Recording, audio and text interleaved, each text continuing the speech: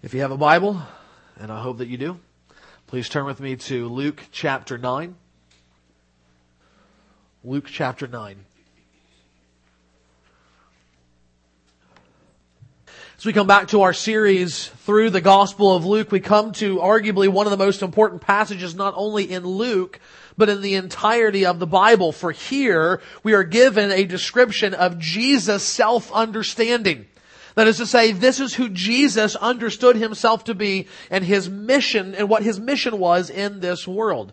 Today there are essentially an innumerable multiplicity of views on Jesus. And yet here we have from his own lips, this is who he says he is and why he came into this world. But more than that, we have here Jesus understanding his teaching of what his disciples were to be and how they were to live. And so for anyone interested in such things, we have a text that is inescapable and demanding of our attention. Just to put it back into the context of Luke having taken a week off, you'll remember just previous to this that Jesus was with his disciples trying to get away, as it were, for a debriefing about their first mission trip, preaching and healing. He was seeking to be alone with his disciples, but the crowds kept coming to him, and therefore in the midst of this somewhat awkward situation, wanting to be alone, and yet finding the crowds coming, Jesus ministered to them and in fact performed one of the greatest miracles that he ever performs in the Gospels, namely feeding thousands upon thousands of people, beginning with just a few loaves and fish. But now Jesus obtains the quiet, the aloneness that he is looking for with his disciples, and something important takes place. Follow along as I begin reading in verse 18. Luke says, "Now it happened that as Jesus was praying alone, the disciples were with him, and he asked them, 'Who do the crowds say that I am?'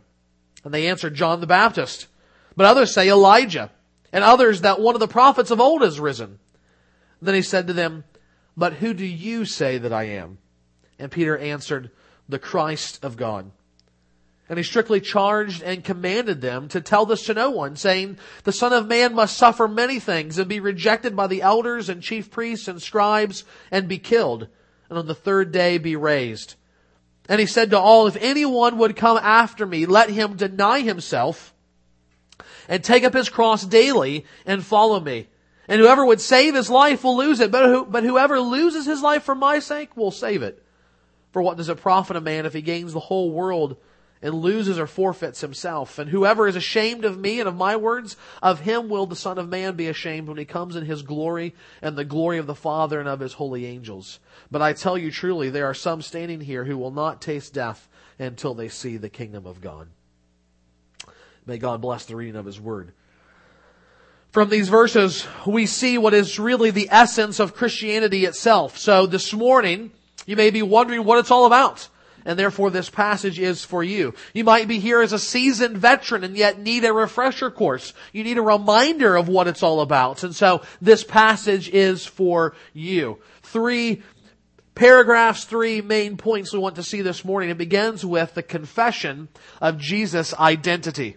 The confession of Jesus' identity. Luke begins by telling us that it happened that he was praying alone. The disciples were with him, and he asked them, "Who do the crowds say that I am?" And later he would ask the disciples directly, "Who do you say that I am?" For Luke's gospel, this is a key question. It is an essential question. It is the question that Luke has been trying to get to from the first word in his gospel. Now, Jesus really asked this of his disciples. It's a historical event, but Luke also intends for it to be something more than that. He intends for it to be a living question that every reader from Theophilus to us today who would open up his gospel and glance our eyes across these verses, that we would hear Jesus say, "Who do you say that I am?"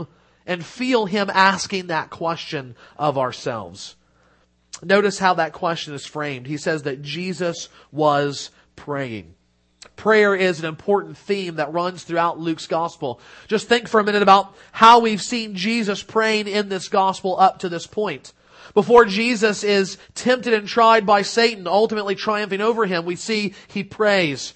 Before Jesus names and calls to himself the 12 disciples, he prays. Before Jesus miraculously feeds the crowd of thousands with a few fish and loaves, he prays. Now again, Luke is not making this up. Jesus really did pray in each of those things, but unlike some of the other Gospels, Luke is putting this in our minds. He is emphasizing this. He is highlighting this to us. It is his way of saying, look, Jesus is praying, something important is about to happen.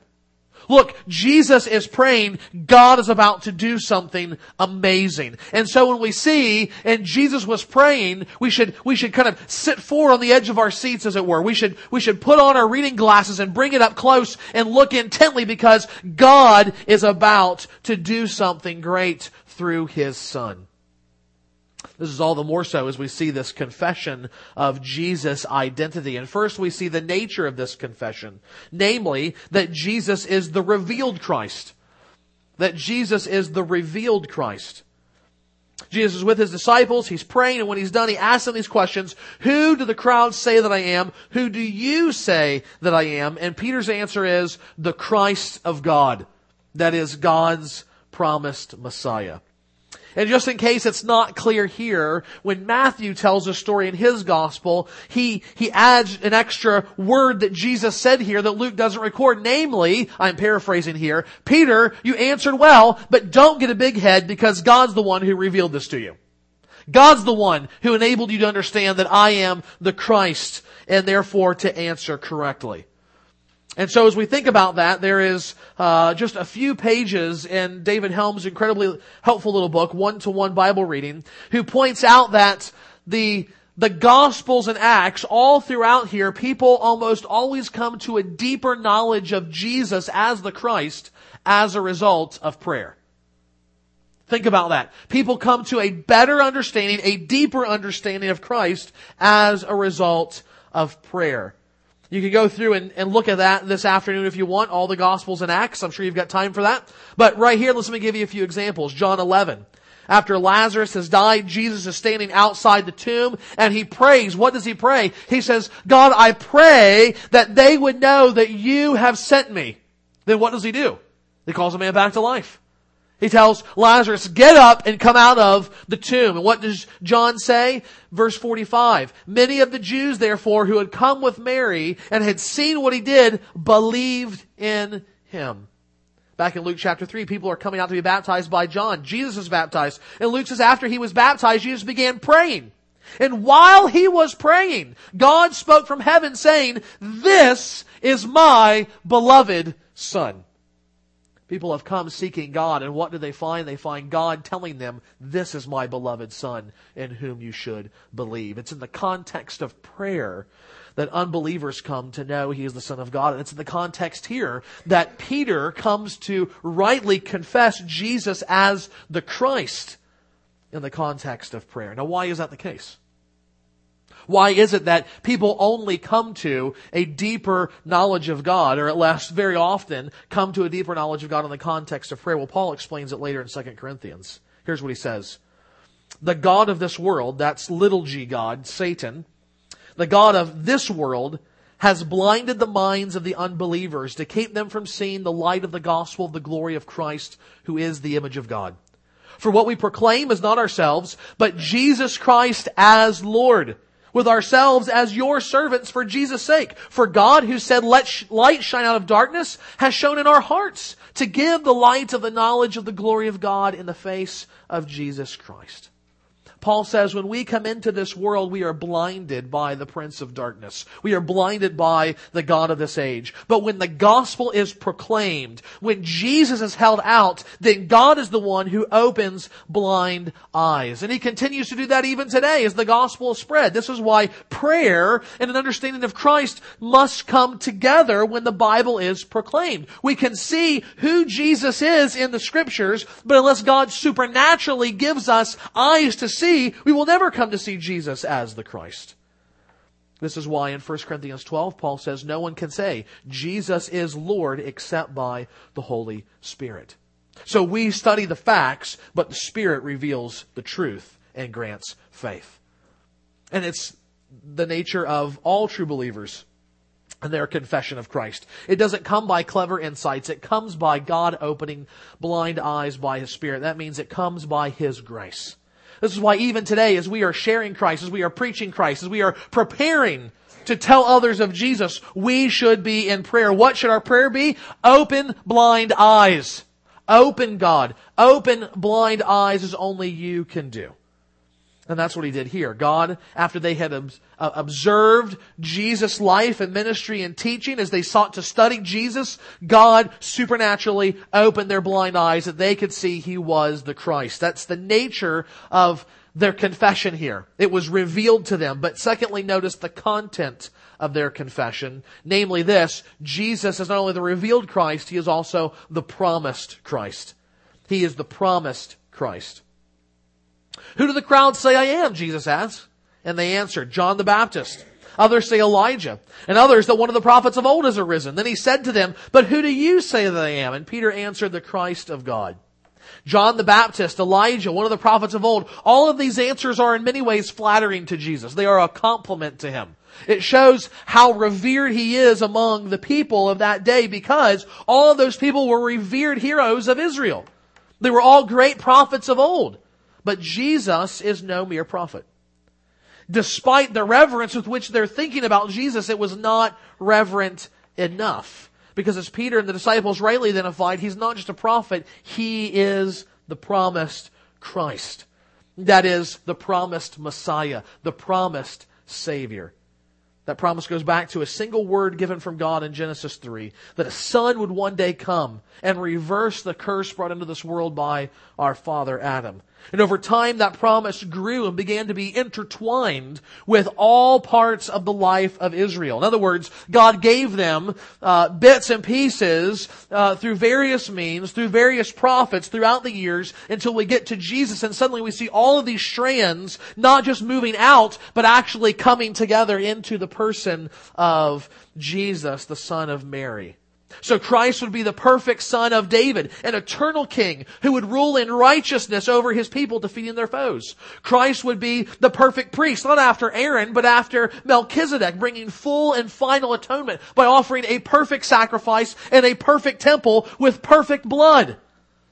The Christ would be the perfect prophet like Moses, bringing, though, now a final word to God's people. Not simply having seen a glimpse of God on the rock, but as John tells us in chapter 1, as one having stood face to face with the Father, now coming with grace and truth for his people. Every hope, every longing of the old covenant came together in Jesus as the Christ, as the Savior of Israel and the world. Now the question is, do the disciples understand all that? We can understand all that from the vantage point now that we have all of the scriptures. We're on this side of the cross and resurrection. The question is, when Peter says the Christ of God, is that what he understands? And the answer is no. No. He spoke better than he knew. And in fact, Jesus still needs to fill in the gaps, as it were, in their understanding. That's why we not only see the confession of Jesus' identity, but we also see, secondly, that the disciples needed to understand the cross in Jesus' mission. The cross in Jesus' mission. Notice at the end of verse 21, after Peter makes this right confession, he answers correctly, you are the Christ of God. Jesus strictly charged and commanded them to tell this to no one. They say, hey, what's that about? You answered right, and now you say be quiet? Why is that? Well, it's because, again, they've rightly identified that Jesus is the Christ. The problem is they don't rightly understand who the Christ is going to be. They have in their minds an unclear picture of who Jesus is, of what the Christ is. So to go and tell everybody, hey, Jesus is the Christ, Jesus is the Christ, Jesus is the Christ, is not going to be a good thing. Because they're going to be telling people something different than what he actually is. Remember that ever since the exile, the Jews had not been a free people.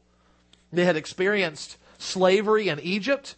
God had freed them by his grace through the Exodus. They had enjoyed the fruit of God's covenant blessings in the promised land, and yet because of their repeated, unrepented, nationwide sin, in accordance with his covenant promises, God cursed the land. He cursed the people, and he allowed another exile to occur, an exodus not into the land, but out of the land under the rule of foreign powers. And now, even though they've returned the land, they have still been subject to foreign powers up until this day. It's the Romans now. And the Jews wanted them out. They were repugnant Gentiles to the Jews. They had violated their temple and so many other things. They wanted them out of the land that had been promised to them by God. They wanted them out of their religious and national affairs. They wanted them out of their lives, and they believed that Christ would do that. They believed that he would come as a military conqueror, that he would drive out the Gentiles from the land and reestablish the throne of David in a greater way than any that had ever come before. And just like David, that they would have a spiritual renewal under that leadership. But as Ligon Duncan says, Jesus knew the Romans weren't the problem. The Romans weren't the problem. We're all the problem. Jew and Gentile, slave and free, male and female, oppressor and oppressed. We're all the problem. We are the problem. The line between good and evil doesn't run between us and them. It runs right down the center of every human heart. And that's why Jesus came not just as a conquering king, but as a dying Savior. Jesus says, here's what the Christ is. He is the Son of Man who must suffer many things and be rejected by the elders and chief priests and scribes and be killed, and on the third day be raised. That is what the Christ is like. This is the essence of his ministry. This is why he came. All of the teachings, all of the miracles, all of the talk about the kingdom, it all comes down to this, namely the cross of Christ. Everything leads up to or flows from Jesus' death on the cross. So Jesus explains this in four things. First of all, he says that he will experience vast suffering. Vast suffering. Jesus says the Son of Man must suffer many things. Though the height of Jesus' suffering came on the cross, it was by no means the only thing that he suffered. Gossip and slander by being wrongly accused by his enemies, contempt of his own family, betrayal of his friends, the abuse of soldiers, an unjust trial, and even the ridicule of sinful criminals. Jesus suffered all of these things on his way to the cross. More specifically, he suffered a violent rejection. A violent rejection. Jesus says the Son of Man must suffer many things and be rejected by the elders and chief priests and scribes. Now, who were these people? These were the de facto leaders in Israel. They were to know the Scriptures. They should have recognized the Messiah when he came. And though individuals did recognize Jesus as the Christ, as a whole, these three groups rejected him. That word rejection, sadly enough, has actually a technical legal sense. It implies something that has been thoroughly investigated and found wanting. In other words, Jesus was intensely examined, yet rejected as the Christ, even though he was the Christ. And this rejection is not just a generic statement on Jesus' part. It's not just speaking to a mindset or a heart attitude in Luke 22, which we'll see in not a few months away. That right after Jesus is arrested in the Garden of Gethsemane, before he stands before Pilate, he stands before the Sanhedrin. He is put on trial by the Jews themselves. The question is he the Christ? Is he who he claimed to be? Who is there? The assembly, Luke tells us, of the elders of the people gathered together, both the chief priest and the scribes. Luke 22 tells us that all the shepherds of Israel are gathered together. And what do? They reject their king. They reject their great high priest. They reject the final and great prophet. They reject their Christ. They're supposed to be the leaders of Israel, but they are nothing more than blind guides, unable to see the fulfillment of God's promises in front of him. And that rejection is a violent one because they accuse him of blasphemy and therefore hand him over to the Romans, demanding that he be crucified. And it's here on the cross that Christ experiences his vicarious death. His vicarious death. Jesus says the Son of Man must suffer many things and be rejected by the elders and the chief priests and the scribes and be killed. You know, after President Lincoln was assassinated, his body was put aboard a train, and it slowly traveled from Washington to Illinois, where he was finally laid to rest in his home state. But along the way, it stopped in several cities where people could come and to gather around and gaze at the body of that great man. And it's reported that when the train passed through Albany and the crowds were gathered to watch, literally thousands, that towards the back of the crowd, there was a black woman who stood up on a curb and lifted up her son as far as she could, holding him, at least trying to hold him above the heads of the crowds. And she was heard to say to this boy, "Take a long look. He died for you.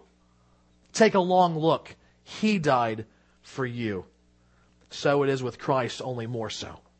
In overly simplified terms, Lincoln gave his life for an idea that all men were created equal and should be free, but Jesus did much more than that.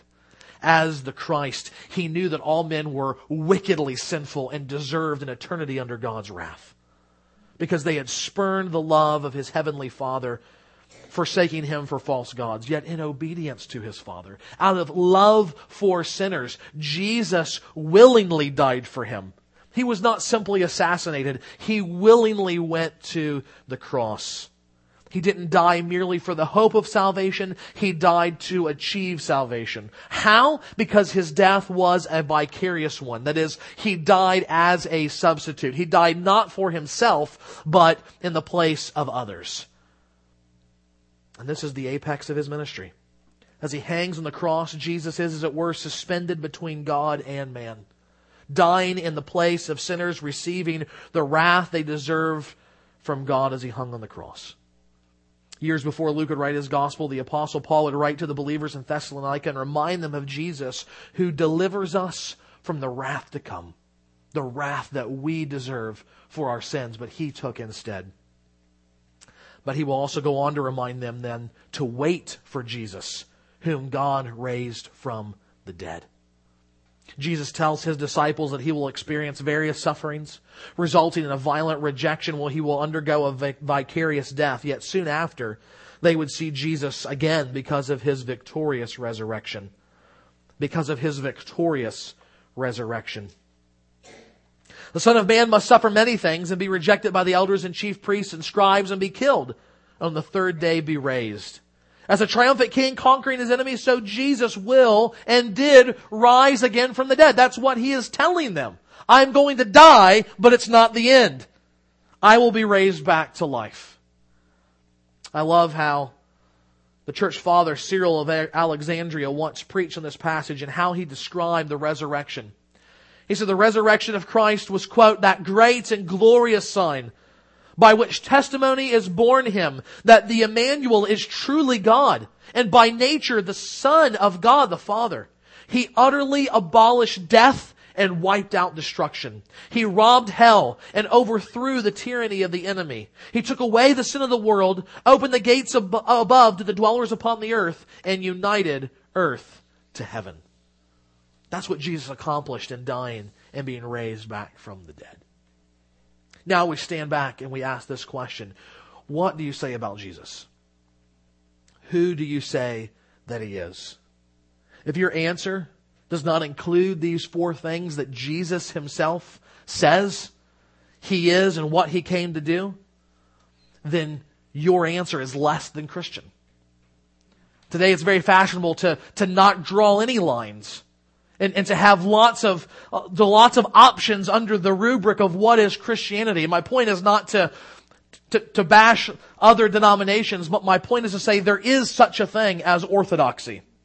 And though it is in popular culture heresy to say that, it is sinful to say that, there is such a thing as orthodoxy, and it starts here with Jesus Christ, who he is and what he did.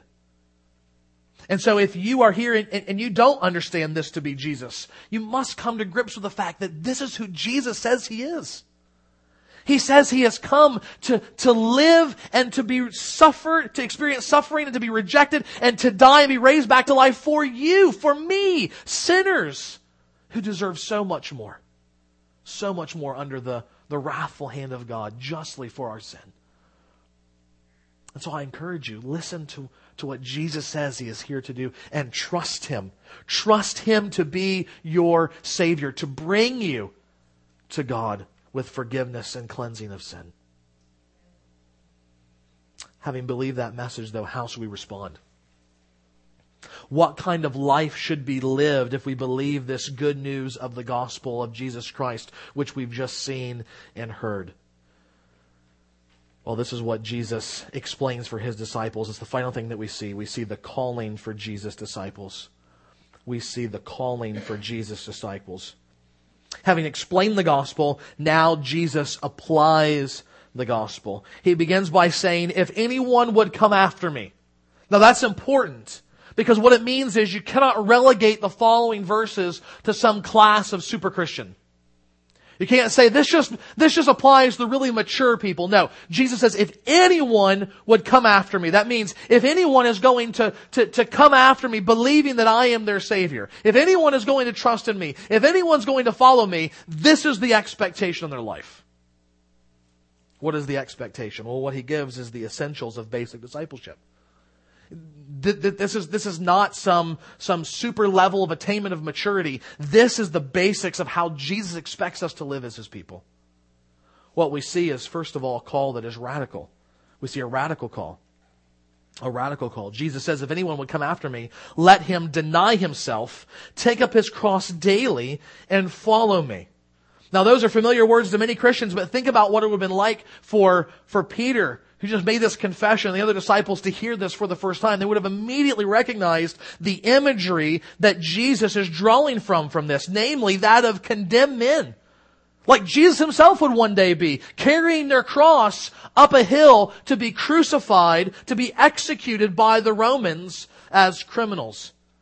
It would be like someone today saying, take up the rifles of your firing squad and follow me. Or come take up your electric chair and follow me. You immediately realize the imagery and you think, that sounds almost repulsive. You're asking me to kill myself in order to follow you? And Jesus is saying that, but maybe not in the literal sense of what we think. Jesus is not necessarily saying that we go out and physically become martyrs for Him, though it may mean that. Rather, what Jesus intends for people to learn is that they must die by denying themselves. By denying themselves. Now, to be honest, most of us hear that and we think we would rather He ask us to just go out and be killed for Him. Because we are inherently a self-centered people. In our sin, we are out for ourselves. Other cultures, even our culture at other times, might be different. But this is very much the me generation. What's easiest for me? What's best for me? What's in it for me? That's how we think and live today. That's what drives our decision making about small things and about large things. Just this past week, I was talking with another pastor of one of our sister churches, and he was lamenting the fact he was actually contemplating leaving his church because of the great lethargy that has settled there. That he can hardly find people to do any of the ministry opportunities that need to be done. Very simple things sometimes as well. Some have even seen church as just an optional thing. I may or may not be there this weekend. Do you have something going on to go out of town? Nah, I just may not be there. And he struggles with that. He needed someone to sit with two kids. Not teach a class, just sit with two kids during Sunday school. And out of 40 people, he couldn't find anyone who was willing to do it. There is a great lethargy, he says. There's a great spiritual dryness where everything is about them and not about Christ. The reality is, if we're honest, we can be that way sometimes too, can't we? Not just we collectively, generically, but we as Crossway Christian Church. Do you want to serve in a ministry and have to miss Sunday school or church? The answer often comes back, no. Do you want to get up early and come to pray? No. Do you want to skip movie night with your family to take a Christian across town for a job? No. Do you want to take time to invest in someone's life? It will require time and energy and preparation on your part, but it means growth and discipleship for them? No. Would you like to spend some extra money on gas to go visit someone in the hospital? No. Do you want to give up that last piece of pie? No. Am I wrong about this? No. Yet Matthew Henry is surely right when he says this, quote, self-denial is the first lesson in Christ's school. Self-denial is the first lesson in Christ's school. When we turn from sin to trust Christ as our Savior, the very first lesson He expects us to learn is deny yourself. Why? Because that's what He did in going to the cross. Self-denial is the means by which you become right with God. It is Christ setting aside His glory and the privileges of heaven that He deserves, that you might get something that you will never deserve. Forgiveness and life with God. And therefore He calls us to nothing less than what He Himself has done. And here's the thing though, that's a lesson that we continue to learn all of our lives. It's not just day one, okay, I've denied myself. What does Jesus say? Take up your cross daily. That means every morning we wake up and we have to say, I'm putting to death my sinful desires. I'm putting to death my personal preferences. I'm putting to death my dreams and aspirations if they are not in line with Jesus Christ and His lordship over me. Self-denial is at the very heart of Christian discipleship. You say, well, what does it really mean? Simply put, it means this. Christ is King and nothing else should be put in His place.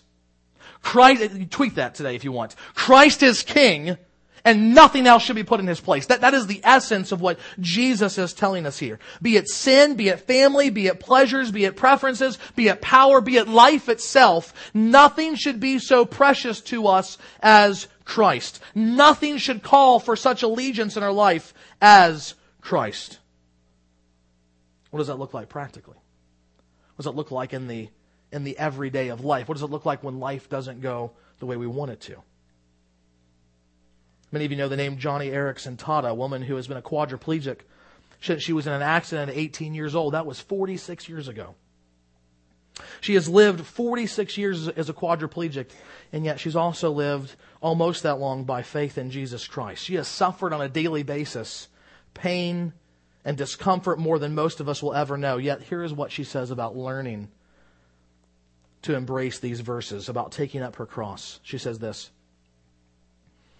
I have learned that it's a passion for God that will give you a passion for people. And this utter delight in Him will come from the toughest of trials that you are about to face. Our afflictions become that which pushes and shoves us down the road to the cross. And that's what it means to become like Jesus in His death. Don't think the cross is simply the wheelchair, or an irritating job, or an irksome mother-in-law. The cross is the place where you die to sin and live to God. And that's what Jesus calls us to. Every day as our eyes open, as they struggle with grogginess to arouse our mind, as we take that first deep breath and we put our feet on the floor as we start to get out of bed, we have a decision to make. Am I going to live this day for myself? Or am I going to die to myself and live for God? This is the call of Christ on every disciple. On every disciple. It's not only a radical call, but listen, it's a rational call. It is a rational call. It may sound like the worst thing in the world. It may sound like the one thing we don't want to do. But Jesus said it's the most reasonable, rational thing you can ever imagine doing. Listen to what He says in verse 24. Whoever would save his life will lose it. But whoever loses his life for my sake will save it. For what does it profit a man if he gains the whole world and loses or forfeits himself? Notice the logic here. Do you see He's telling you it's good for you to die to yourself for my sake? He's arguing from the lesser to the greater. He says, what difference does it make if the entire world is yours, but it costs you your very life? Now, He's not just talking about life in this world. He's talking about eternal life.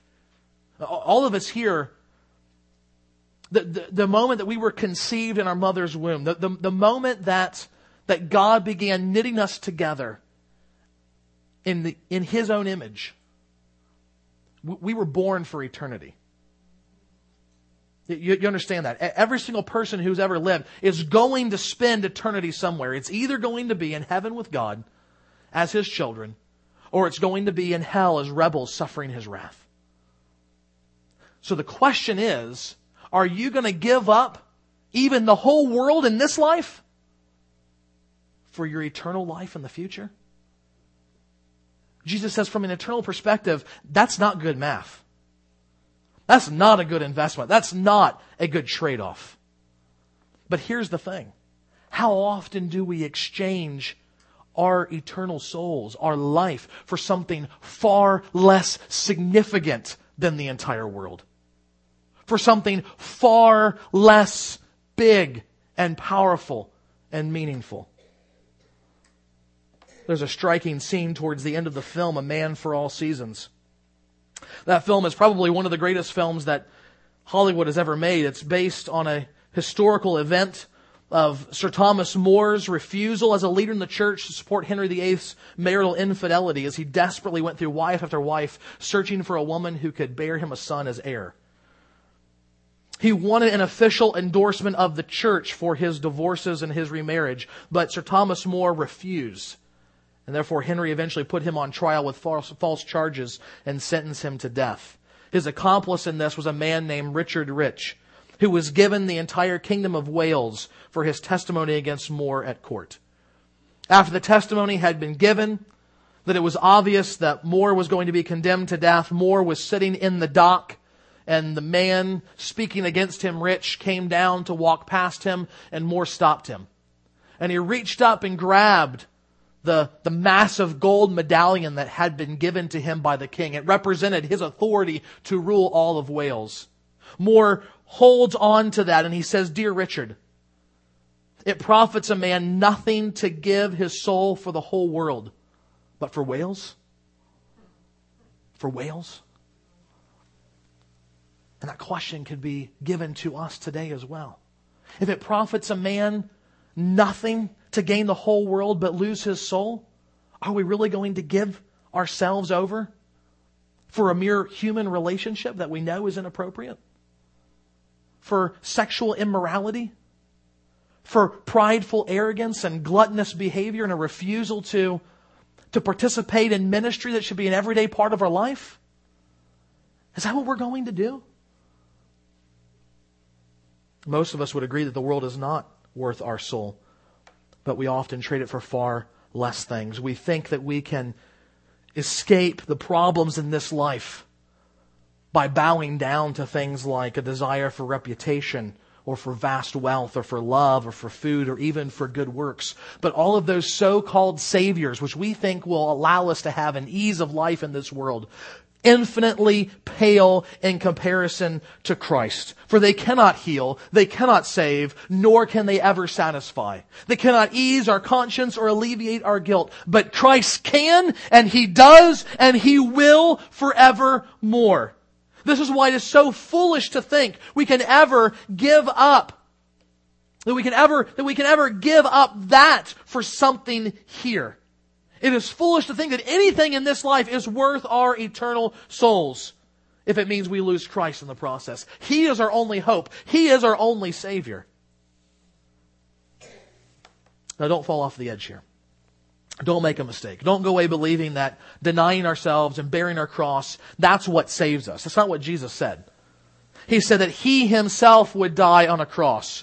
He would do that for us. It is His cross. It is His death, and only His death, only His cross that brings eternal salvation. When we bear our cross, when we die to ourselves, we are giving evidence of the fact that we are trusting Christ, that we love Christ, that Christ is the Lord over our lives, and that He alone will be the one who calls us into the eternal kingdom of His heavenly Father. And it is in fact only by the grace of Christ, the very Spirit that He gives us when we believe, that we are even able to take up the cross and follow Him. So do not mistakenly think, okay, to be saved, I must deny myself. I must crucify myself. I must take up my cross and obey Jesus. No! No. It is in believing Jesus that we are then led to die to ourselves, to take up our cross and to follow in obedience to Him. And that brings us to the final element here. Our calling as Jesus' disciples is radical, it's rational, but it also needs to be recognized. It's a recognized call. A recognized call. Jesus says, "Whoever is ashamed of me and of my words, of him will the Son of Man be ashamed when He comes in His glory and the glory of the Father and His holy angels." Now what does it mean? Well, some people think it means you must bear public witness to be saved. That is to say that you must physically, some would even say, walk an aisle and say something in front of a church to bear witness to Christ, or else you're ashamed of Him and He will not save you. Well, part of the problem is there's lots of people that have come down an aisle and made a profession of faith, and they're nowhere to be found in the church today. Are they saved or not? I think that certainly a public profession through things like baptism and communion and evangelism are implied, but it's bigger than that. What did Jesus just say in verse 23? That His disciples were to deny themselves, to take up their cross and follow Him. Well, what does that mean?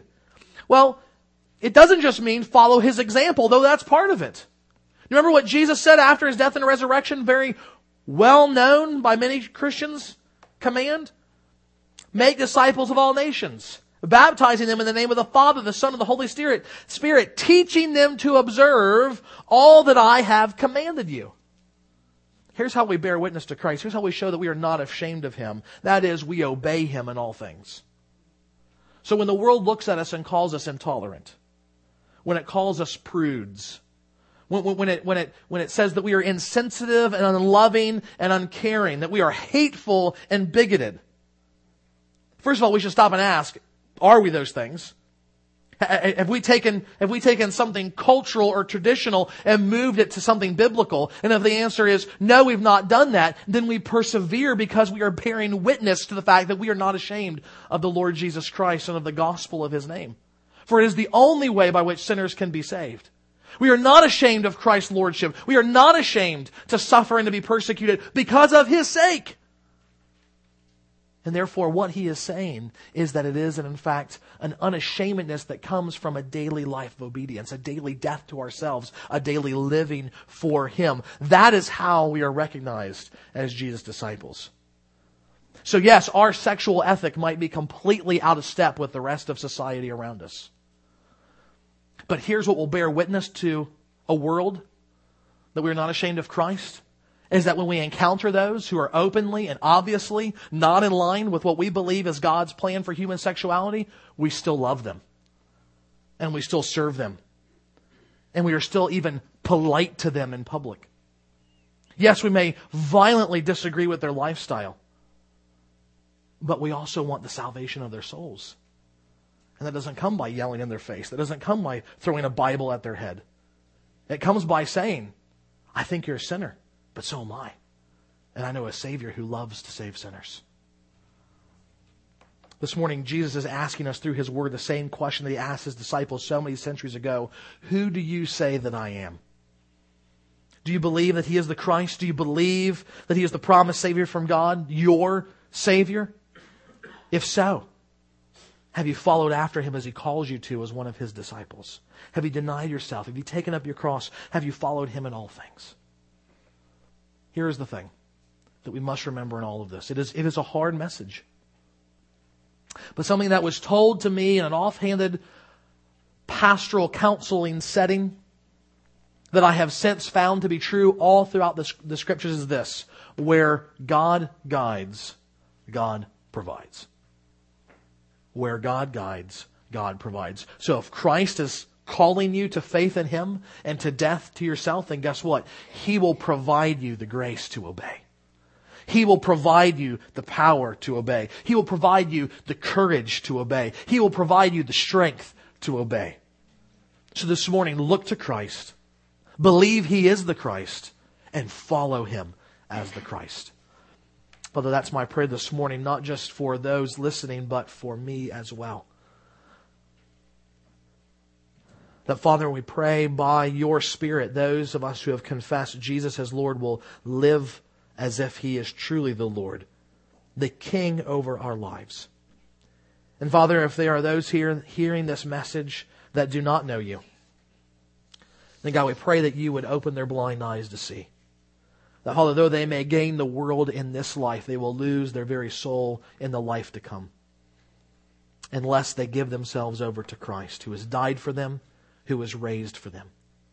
Father, we pray that You would grant them faith and the grace that they need to live a life of unashamed obedience to Your Son.